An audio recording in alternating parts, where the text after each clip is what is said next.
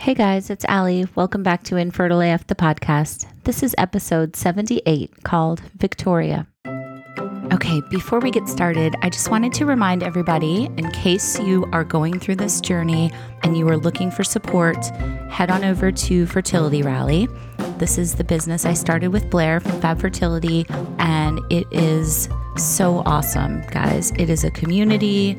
It's got content. We have curated events. We have a Wednesday night support group that has become my favorite thing of the week. Special guests always and special themes. We have over 200 members now, and we would love for you to join us. So head on over to fertilityrally.com. Check out membership options. There's a bunch of different ones. And let me know if you have any questions. We would love to rally with you. Okay, so today I'm so excited that I'm talking to Victoria Nino, who you might know on Instagram as Expecting Anything. She is super open about her motherhood through infertility journey. She's a donor egg mama to her adorable girl, Florence, or baby Flo baby, as she calls her. And Victoria and I met when we were on a panel in the spring, which seems like a million years ago now, but kind of the beginning of the lockdown, the pandemic. We were on a panel about secondary infertility for Hey Mama, and we just hit it off, and I thought she was so cool and I loved her vibe. So I wanted her to share her full story here. So she also wrote a book recently called Why I'm Glad My Eggs Didn't Work, which I will link to on my Instagram, which is at InfertileAF Stories.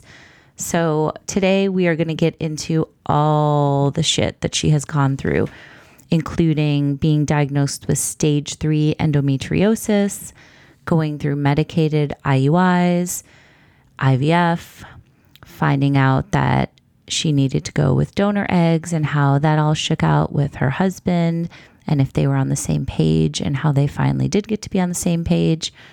A spiritual experience in Thailand that I'll let her explain because she can do it better than me.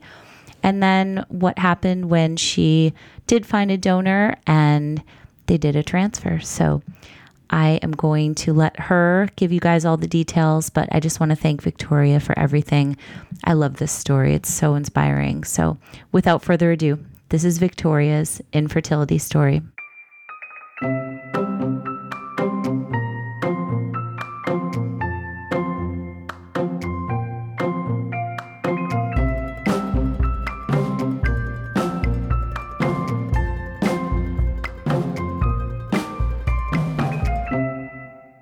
Let's start at the beginning. Did you always want to have kids? No, it's funny that you asked that. I didn't. And I feel sometimes guilty saying that now after all that I've been through. But I think in my 20s, early 20s, I was very much like, I'm going to be a career woman. I don't need a man. I don't need kids. You know, I was always so focused on just making something for myself that I just didn't feel like, you know, I think I was just too on my high horse. Like I don't need any of those things to feel like my true self, you know, or feel purpose of anything in life. I think I later realized like you can do both, you know, it doesn't have to be one or the other.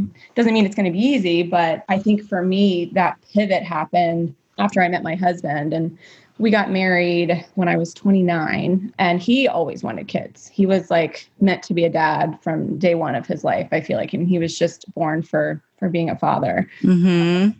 And was always very open about like, you know, I want kids. And I just, you know, fell in love with him, and his desire sort of like led me to also see that vision with him, you know? Mm-hmm.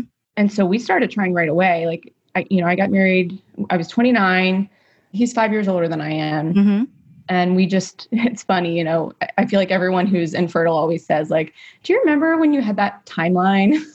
Totally. Like, we're going to be like, I was like, we can't have sex, you know, unprotected sex during our honeymoon because we need more time. Like, let's plan the baby for this month to be born in this month. And I mean, it's just insane. Yeah, because you're like, it has to be at the perfect time. I can't Right. be pregnant for so-and-so's wedding because then I can't drink. Right. So, you know, we don't want to be on vacation at this point. Like there's all the minutia. Right. Which seems so ridiculous now that I even like thought that was possible. But like I said, we started trying right away. But we also said we were trying, but not trying, you know, whatever the fuck that means. And then I think I was probably 31-ish when I thought, okay, something's up. Like, this is weird, and I'd started to get more serious about tracking ovulation and that sort of thing. And maybe I want to say by the age of 32, I went in because I'd started to talk to my OBs about like my periods were really long and painful. And I had so many people tell me like, that's just the way you're made up. Like everybody's period's different. And like, this is just your life. And I'm like, okay, so I bleed half my life. Like this doesn't seem right. Yeah. So but you hadn't been pregnant at all, right? Never, no. But I also knew my period was not normal, or at least later I realized that. I talked to more friends and I'm like, wait, no, most people don't have their period for 2 weeks, or, you're not like bleeding a crime scene. Right. You're not bleeding out of your butthole. Like, what do you mean? Yeah. That's not normal. And so I finally had one OB who sort of said, okay, something's up. Like you need to go to a fertility doctor, in which we then realized like after a laparoscopy that I had endometriosis. But you never knew that before? Nope. Wow. So that I think I was age 32, 33 when I found that out, this was when we were like, okay, we really want a kid. And so we did like I said, the procedure and went and scraped it out. It was stage 3, which is pretty bad, and then later found out it had sort of eaten away at all my eggs. Wow. But at the time we were still full of hope and let's just try IUI, let's stimulate, as many follicles as we can. My husband's sperm was pretty decent. So we did IUI 5 times. And just, the new hope every 30 days. Right. Were you doing them back to back to back? We did. Yeah. And some of them started as like trying to be IVF and then I'd only get 1 egg. So the doctor would say, well, let's just do IUI. We don't want to waste it. Okay. So you were doing like medicated IUIs? Oh yeah. Yeah. All 5. Yeah. Yeah. And the first one, of course, I was for sure I was pregnant. And then the second one, I was like kind of hopeful, but kind of realistic. By the 4th, 5th one, I was like drinking, I was like, this isn't going to work. Isn't it funny how the bar changes so much? Yes. Not the drinking bar, but the bar, like your expectations bar, like, oh yeah. It gets moved here and raised there and lowered there. And like, it's after each one of these like procedures or things that doesn't work. It's like, right. Yeah. And my doctor the whole time, and I love her. I mean, I have a new doctor now, but at the time she was what I needed and she would hug me and cry with me. But she always would say like, but you're so young. You're my baby. You're like one of my babies. You're so young, because I was 33, 34 at the time. And then of course, when all of this was just not working, she's like, okay, let's give IVF 1 shot. You finally got 2 eggs to grow, which most people would never do an IVF retrieval with only 2 follicles or 2 eggs. But that was the most I ever had. Like 2 was a big number for me.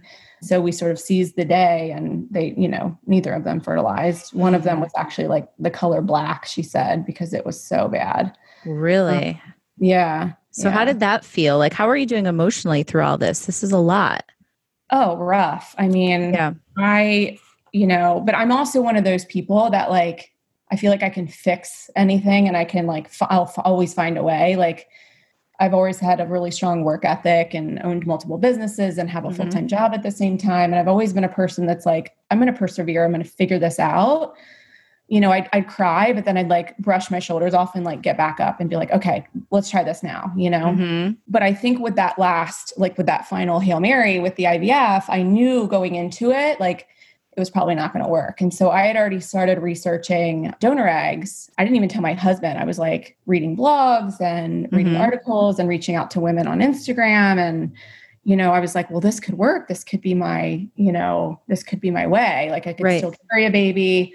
I'd learned about epigenetics and how like I'd still influence the genes and have that sort of connection. And I had like already set myself up for like, this is my next step if this doesn't work. I always needed like a catch-all, like a plan B. Right. Can we back up just a little bit? I'd love to hear about when you started trying to find people on the blogs and on Instagram. Was there a community at this point? Because I know like things have been changing so much even in the last year. Oh my gosh, so was it hard to find people? Yes. Like, okay. I I didn't know anyone that did donor eggs. I was finding a lot of women like infertility, but they were mostly through friends. Like, I told one friend and she was like, oh yeah, did you know so-and-so did too? And I'm like, wait, what? So I started connecting with just other women through friends of friends, like so-and-so's sister-in-law or whatever. But none of them had been through donor eggs. So they were able to connect with like the grief of infertility and IVF and how hard it is and pregnancy jealousy and all of that. But I couldn't find one person that had been through donor eggs. All I had was my doctor who would tell me about her patients, and the success and sort of the bonding. And like, she was the only person aside from like, eventually we had to go through therapy and stuff. She was really the only person I talked to about it. Okay. So were you already kind of thinking like that might be the route that you were going to go down? That was my plan B. Yeah. I was like, maybe we'll just get one. All we need is one. That's what they say. But I still was like, okay, but this will be my next step. But, in hindsight, I probably should have been having those conversations with my husband, because when we had our meeting with the doctor after it all failed, that was her suggestion. And he was like, no way, we would never do that. And I was like, what do you mean we would never do that? And he's like, well, no, I married you. I want to have a baby with you. Like, this is no. And I was like, yes, like we need to consider this. Like, he's like, no, the doctor said we could do another round and we could do this and that. And I said, no, I am so done. I'm closing that door, and he was just like, well, I need time to think about this. And, cause I'd done my own research, and if someone had just told me for the first time, I probably would have said no too, Sure. That's a huge pivot. Right. So he had to sort of like grieve that too. And I think a part of me is like, well, what do you have to grieve? You still get to carry on your genetics, but it's not about that. Like, it was a grief for him too, that this was like, a total shift in what the vision was that he had. So we went through that grieving process, which, I recently wrote a book about all of that, because people are always sort of asking me like, how do you grieve your genetics? And it's a real thing. You have to make space for that. You have to like cry and be angry and let it sort of be grieved, because it is a real loss. But I always tell people, like, you can't realistically expect to grieve it fully. Like, that's just not realistic. And I also think you never really grieve anything fully, right? Like, even if you lose a grandmother or a pet or whatever, like, there's still going to be something that happens where you're like, oh, I miss that person, or you're triggered in some way. And so my theory has always been like, if you can at least half-ass it, like grieve 51% maybe of the way, then, you've done a pretty good job. But you've got to at least dedicate some, time and effort to that grieving process. Definitely. Tell me a little bit more about the book. Is it called Why I'm Glad My Eggs Didn't Work? Yes, it is. That's a great title. I played around with a few titles, but I was like, you know what? This is the sum of this story. It's like, exactly. In hindsight, like I'm so grateful that all of this happened. And, when I was in the thick of it, I was not grateful. Right. But, back to my like point in the beginning, when I had this perfect plan of my life and timeline, like a lot of things in my life sort of came easy to me. And I was the girl that you probably would have hated on Facebook because it seemed like my life was perfect. And, when I finally came out about this, I actually had a girl from high school message me and say, I'm so glad to know your life isn't perfect. And I'm like, God. Right. Yeah. And I'm like, God, was I really that girl? But I think that this sort of journey has really given me a lot of like just perspective on life and empathy and compassion, and totally taught me a lot of lessons I wouldn't have learned any other way. Absolutely. I'd love to hear a little bit more about just the grieving process of like, so when you decide that you are going to use donor eggs, is it like a grieving process like that you go through where you're like typical steps, or like, what are some of the thoughts that you were having in your mind that somebody who's listening to this might be able to relate to? So I think the biggest thing is like, you have this vision of like your spouse or your partner's best traits and your best traits, right? Like, that's just how you think it's going to happen, right? Like, my blue eyes, his tan skin, my long legs, his good smile, like literally you're like, this is going to be the baby, right? Right. Of course. And so I think you first have to grieve that, right? It's like this imagined child that you've painted in your mind is going to be what it's going to be. And so you have to like sort of acknowledge the fact that that is not going to happen. However, I will say that like no one has control over DNA, right? Even when it is your own, no one has control over it. And so I think I had to like really understand that like that vision was actually not real anyway. Chances are his brown eyes would have canceled out my blue, right? Like a lot of the things that I think I had put in this like picture of like what the baby will be, that I had to just like be sad about that for a bit, you know, because it's sad. It's like there's this idea of like this mini me not being able to move, you know, forward, or like things about my dad or my mom or my grandmother that I wanted to pass on, you know, that sort of stops with me. And so I had to just like you would grieve a grandmother or a brother or a family member, like you got to just let it out. You have to, you know, cry, scream, punch something. Like you sort of just have to allow that time. You know, some people will create little altars or ceremonies or plant a tree. Like there's a lot of things that you can do to sort of like honor that vision not happening. I had like written a letter to sort of that future baby, like letting him or her go. You know, I think you just have to like honor the space for that. Absolutely. And I think it's so important that you point out that this is a tangible like thing to grieve. Like I think some people don't, you know, like as women, I've said this so many times in various circumstances, but we don't give ourselves, like we do ourselves a disservice by not validating the pain that we're going through. And this is a huge one. And I think some people will be like, oh, it's not a real thing to grieve. There wasn't actually a baby, but you're grieving like what could have been. You're grieving, you know, your hopes for the future. So I think it's definitely important to do that. Yeah. I mean, it's, you know, and I'm not going to say I'm ever fully grieved either. Like, you know, there's times where like maybe someone in our family or a friend will make a comment about my sister's child looking like my dad or my mom or something like that. Like, I don't get that, you know, but it's crazy because I think like, you know, I talk about this sometimes, but our donor actually, she looks quite a bit like me. Yes, you said that in the group that we were in together. Yeah. Yeah. And she's actually fairer skin color. Her eyes were like crystal blue, really blonde, natural hair. Her children all were sort of towhead blonde, you know. And my daughter is darker than my husband, you know. Yeah. And so a part of me is like, well, even if maybe they had been my genetics, who knows? Like it probably wouldn't have been anything, you know. Like I think it's actually sort of been easier for me because she literally is a clone of my husband that, you know, it's just like, I don't know. I feel like my blue eyes were never going to be there or my, you know, whatever. Can you explain the whole epigenetics like piece of the puzzle? Because I don't know much about that. Yes, I'm very fascinated by epigenetics and have sort of been out there ruffling feathers about this topic because I feel very passionately about it. So there's this whole idea, obviously, of nurture versus nature, right? And nature comes from DNA and nurture comes from environment and, you know, just the way that we sort of raise our children, but also nurturing starts within the womb.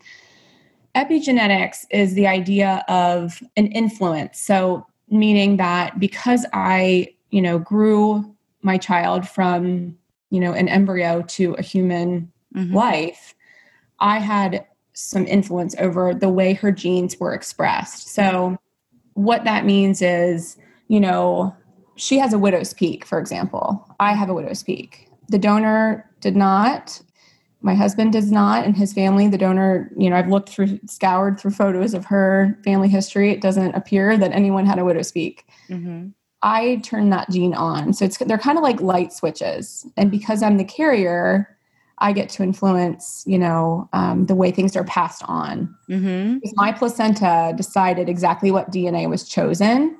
Meaning, like, if Florence's embryo was carried by the donor, it wouldn't be Florence. Right? That's because so embryos, cool. We forget that embryos aren't humans. They're not, you know, they're living organisms. They're not living people. there's a lot of work that still has to go into place. Like my body had to switch on thousands of genes at just the right time and the perfectly right cells to create her. And so 3 people technically made her. And I'm one of them. I'm one of the I'm not just like, there used to be this old school thought that you're just an oven for baking the cookies, right? You're just the oven, right?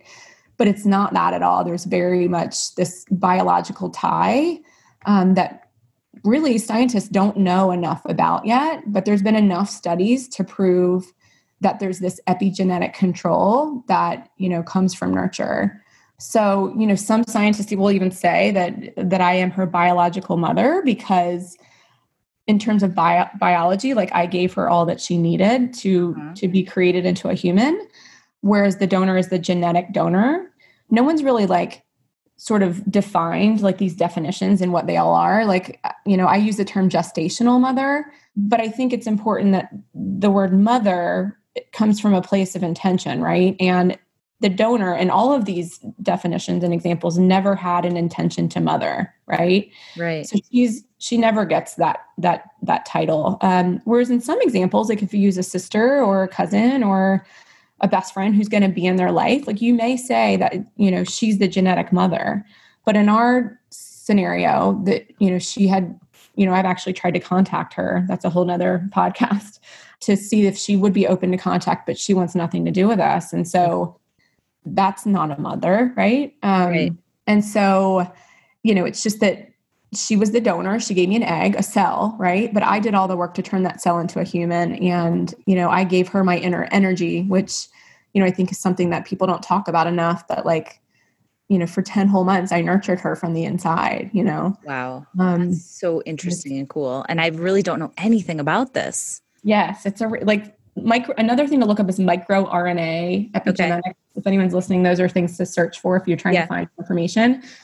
But I've done a lot of research, and I've also, like my first doctor, she was a big advocate of epigenetics and had told me multiple scenarios of, I'll tell you one, because I think this is a real game changer when I heard the story, but this particular woman and man came in, had used donor eggs. The woman was Irish and had red hair, pointy nose, freckles.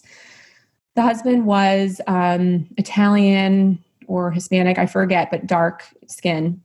And their donor was blonde hair, blue eyes, olive skin. And all 3 babies, she ended up having 3, had red hair, pointy nose, freckles. Wow. So tell me right. how that happened. But it's just, I see it. I see it in my daughter all the time. Like people always say, like, we have the same mouth, we have the same nose. You posted that picture recently of your squinty eye that you said you used to not like in pictures, but she has the same thing, which I thought was so beautiful and cool. Yeah, we both have the same squinty eye. We have the widow's peak. My daughter, our donor was sort of like on the shorter end of height, where height is in my family. Like we're all very tall and long legs, and Florence is 95th percentile for height. And my husband doesn't have height on his side either. So I believe that I influence that, And so they're just little things that I call my mama magic, and I'll tell her like, look, that's your mama magic, Oh, I love that. So this has got to be a little bit controversial, right?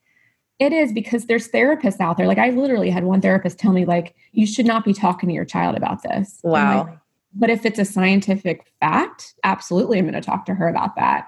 Yeah. And I'll never forget what she said to me. She said, but then doesn't it sort of diminish the like credit of a woman using a surrogate? And I'm like, but like we all have our own connections to our children, right? We all have our own stories. And again, it comes back to intention. Like with surrogacy, the intention starts with the egg, right? Whereas in my example, the intention starts with the pregnancy, right? So I'm a mother, the woman using surrogacy, she's also a mother, and they're just very different, journeys, to get there, and different influence. That is so interesting. Do you guys remember the moment that you did both decide to do it and that you were going to go down this path, like no turning back? You know what? I don't know if I remember the moment. Because there might not have been a moment, right? It might have just been. I think it was over time. I think we kept talking about it. We take little steps. Like, I'm like, well, let's just log on, because you have to, it's literally like Match.com. You go on, and you're surfing the web for these young women. Right. And we would like pour a glass of wine and be like, okay, let's have fun with this, you know? Sure. And like, but you also like find yourself, I remember feeling like really icky because I was like, well, she, you know, her GPA was this, or I don't know about her teeth, or, you know, you're like, yeah, hold on a second. Like, who am I to judge? You know, like I had to put myself in their shoes. Like, now, if you've seen me in my early 20s and I was on here, like there's a lot of things they would have picked apart about me. It's so true though. And I'm glad you said that, because it's, you know, you do have to be judgmental because you're judging your future child basically, or, right. you know, Right. so it's a weird line that I think you probably feel, like you said, you feel bad about, you know, picking them apart, but it's also like, but that's what you're doing. That's what you're there for, to do. So. Right. And so it's hard not to get wrapped up in that, you know, because these profiles are intense. I mean, it's like photos at all ages, right. You know, like medical history, religious beliefs, blood type, favorite movie, favorite color. I mean, it's like, okay, It just gets overwhelming. And what were you guys using in terms of your search? Was there like one place that you went, or was there a bunch? Or if we could break it down a little bit, I'd love that. Yeah.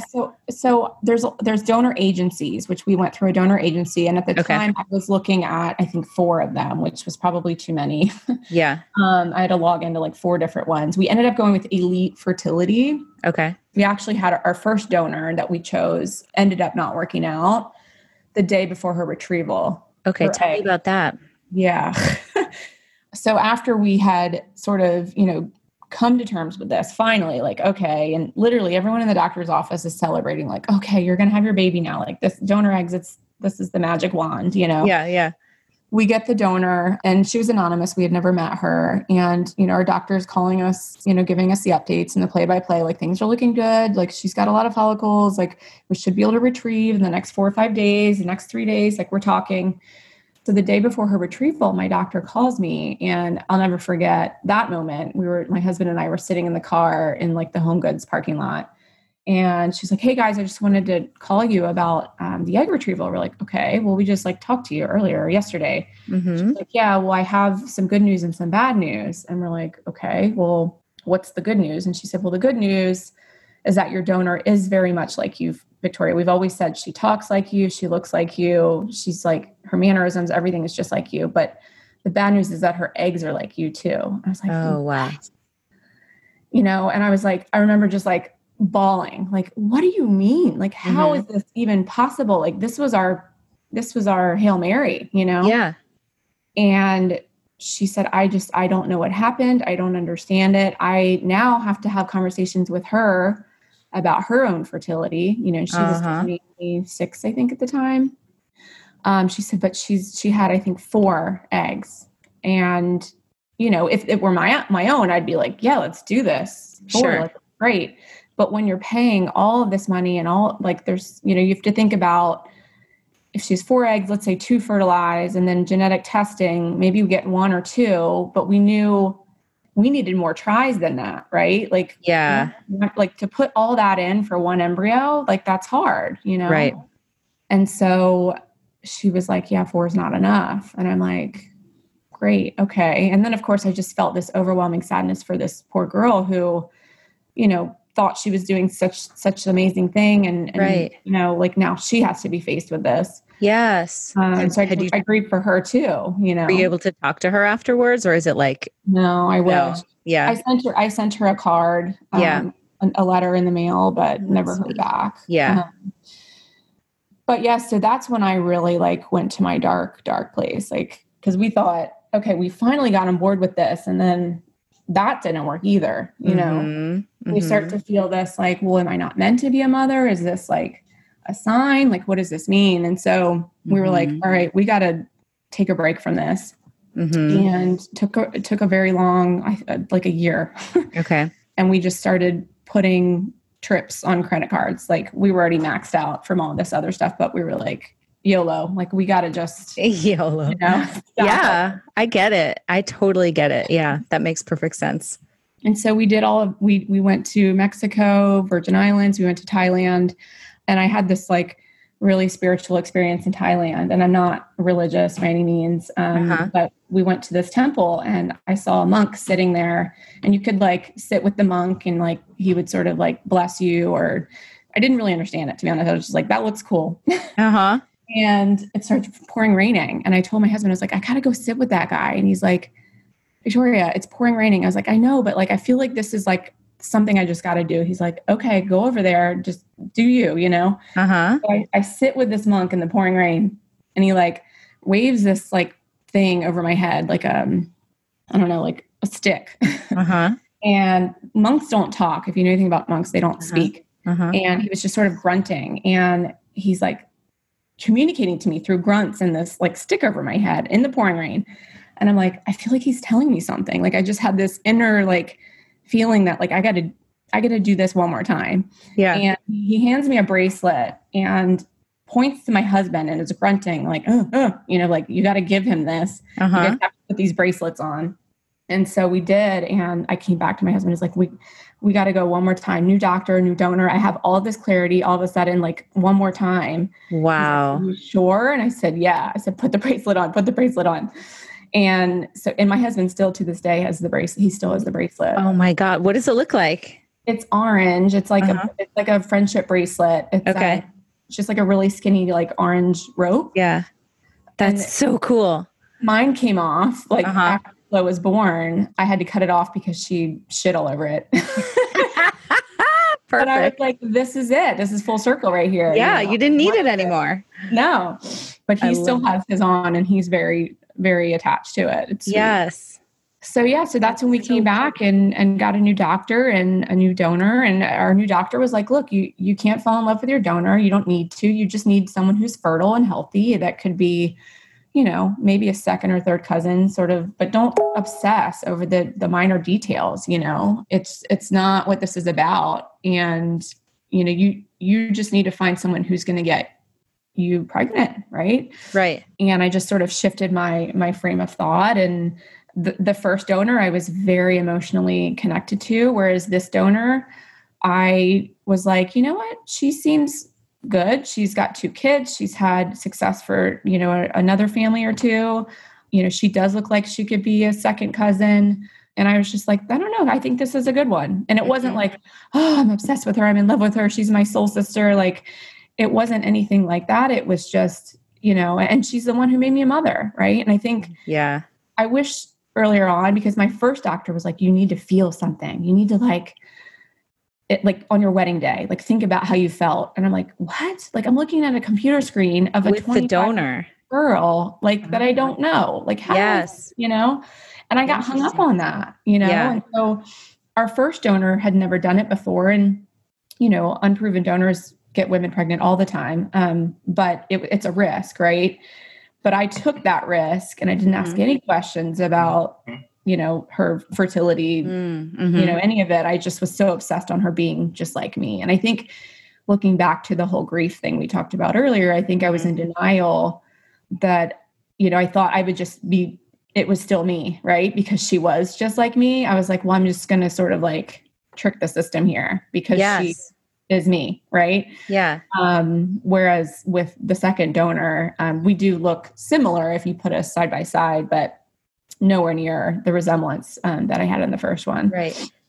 So let me ask you this. Did they like vet these donors before they get into the system? Like, did they know, they obviously didn't know that she had fertility issues, right? Did they? Right. Like, so they do the normal testing like you and I did, you know, when we were first like exploring IVF, like AMH and FSH and things of that nature. But, you know, I think with the first donor, we still don't know why things happened the way they did. And that's just sort of the risk you take. But yeah, they vet them. They to do a certain degree, work, right? To a certain degree. They do blood work. They do a psychological exam. And, you know, there's a lot of it's self-reported too, like family history. Sure. You know, that sort of thing. Yeah. That makes sense. I guess there's only so much they can do, you know, time and money wise and just resources wise. So that makes total sense. Exactly. Okay. So what happened? So you found this next donor and then what? And then, so we went through the process. She had 31 eggs retrieved. Whoa. Yeah, I know. I was like, whoa, this is great. And then 21 fertilized, or no, yeah, 21 fertilized. And then I think, was it 9 or 13? I forget the number, made it through testing, but then we had 3 normal. And I was devastated because I thought, what do you mean? Because, you start with 31 and then I had 3 and I'm like, wait. Was this eggs or embryos? 3 genetically tested normal embryos. Okay. Gotcha. Yeah. And so that's 3 tries, and I'm like, well, we want 3 kids. What if one doesn't work?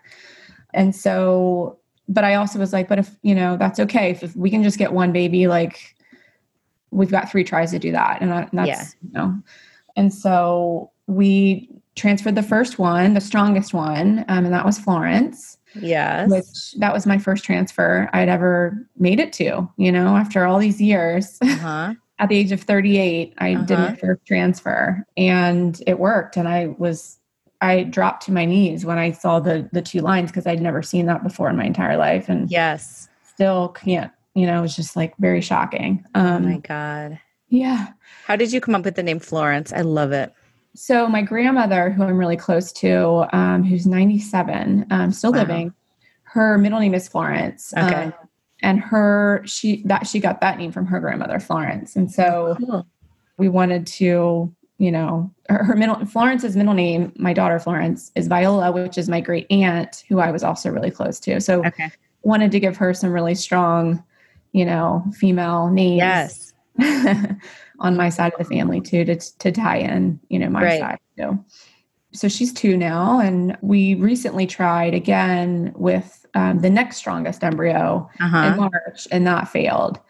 And I actually think that was maybe the hardest thing that I've been through. I don't know. It's hard to compare, but I think I just because it had worked the first time, I just knew like it would work. Like we did all the same things. This embryo was almost as great of quality as Florence's embryo. I just couldn't wrap my head around why it wouldn't work. Yeah. And I think also too, because I like see the human that this embryo could become. Sorry. No, I'm sorry, honey. Oh, it's like a huge loss, Yeah, definitely. That was her sibling. And I feel like I failed her too, Oh, you didn't at all, but I know what you mean.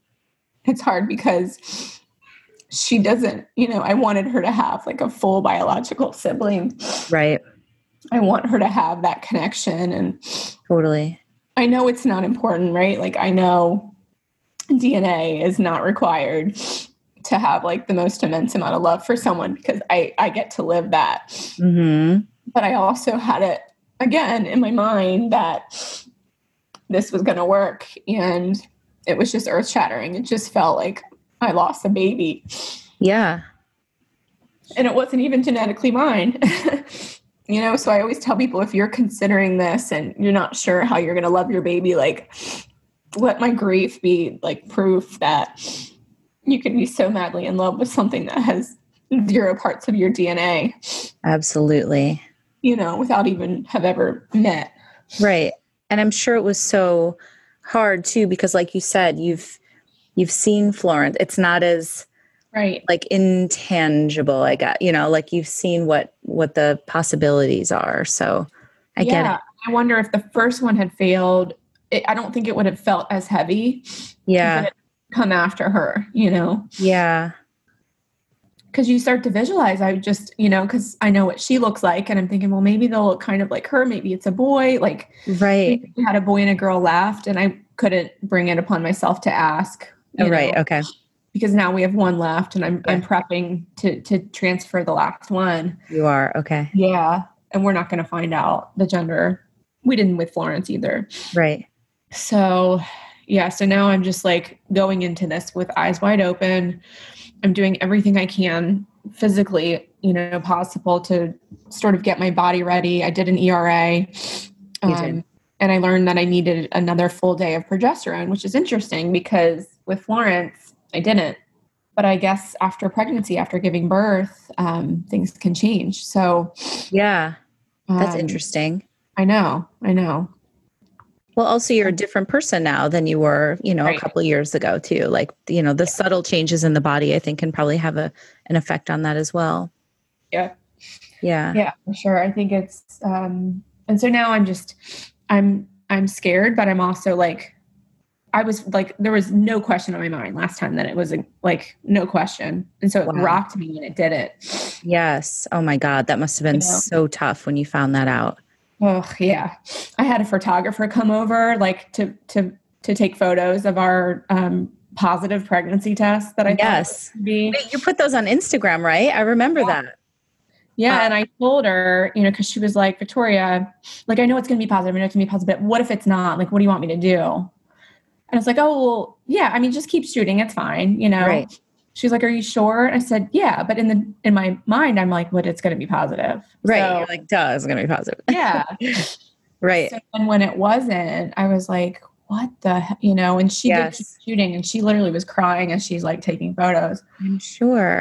But I'm so happy to have those photos because I feel like we still get to honor that grief, Absolutely. It's a real thing. And think about how many people you helped by showing that too. I mean, that was such a real and raw moment that I hadn't seen before anywhere. So I think that's really important that you did that.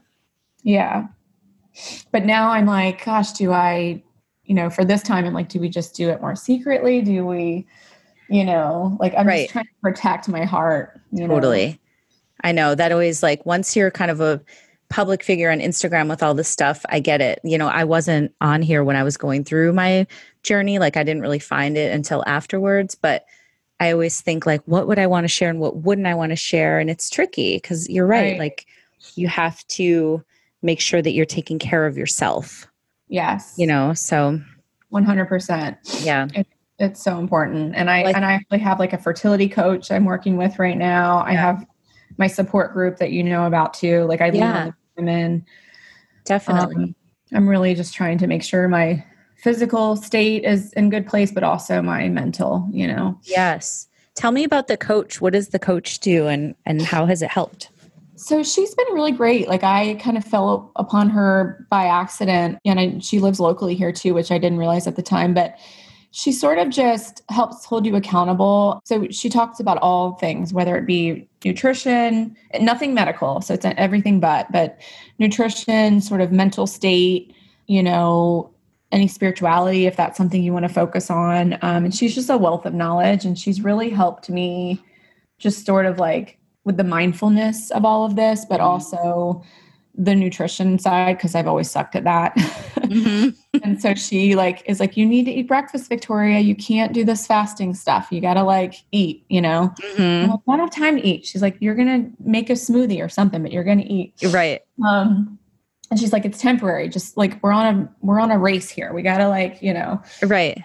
So she checks in with me to make sure I'm eating and doing the right things. And, as a mom, sometimes I forget. I always come last, it's like, I got to make sure Florence has what she needs. And then I'm like, right. Oh, yeah, it's 3:00. All I've had is an iced coffee.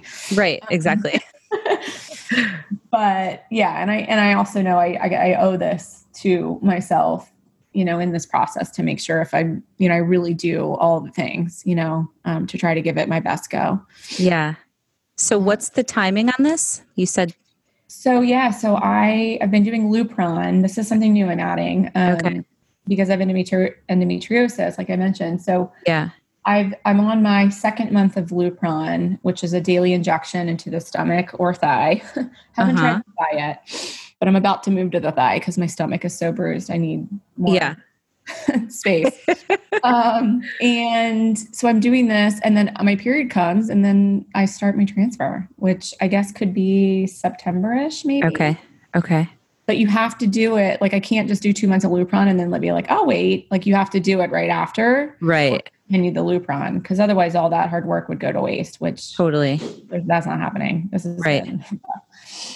Can we talk a little bit about your support group too? I know that you've got a lot of super powerful women in these groups that are lifting each other up and helping each other out. How did you decide to start it and when, and what is it how has it helped you too? Yeah, no, it's like one of my most prized possessions. When I became a new mom, I was like, holy shit, this is hard. I didn't think it would be this hard. I joined a support group for new moms. Called the New Mom School in Newport Beach. And it was sort of a framework of like teaching. So every class they call it, but like every week you go in and they'd have a new instructor that would talk about, everything you need to know as a new mom. But what you really got out of it were all these women who were like new moms right along with you. Like our babies were days apart from each other. And we would just cry. Every week we'd sit there and cry. Our babies were crying and we're crying. And they were just friendships that you made, and people you could text at 3 a.m. to say, what the fuck, this baby? Why do I, Totally. Why aren't you sleeping? Is this happening to you? And they're like, yeah, me too. So I like day 2, day 3, I forget. I met the founder. She was our instructor. And I said, hey, there really needs to be something like this for women who want to become moms. Like they need this type of support too. Yeah. And she knew a little bit about me, and, I'd shared my story with the group, and she said, I totally agree. Do you want to run it? And I was like, what? She's like, you want to use my space? Like, I'll help you out. Like, let's, it would be your business, but you could use my space. And I said, I'm going to say yes. I know I have like a newborn baby right now, but I'm going to say yes. I'll get back to you, but let's do this. She's like, okay. So I, in between naps, put together a plan and a curriculum, and had a friend at the time who used a surrogate sort of help me launch it. And I just did a test. I was like, hey, let's all get together. I got 13 women to just sort of like trust me with this idea that I had.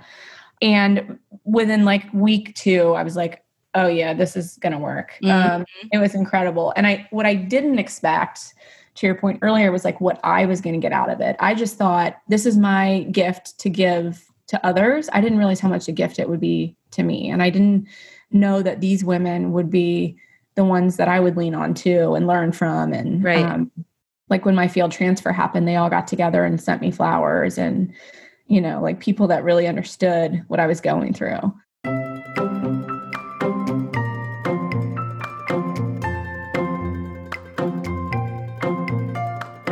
Hey guys, thank you so much for listening to my conversation with Victoria.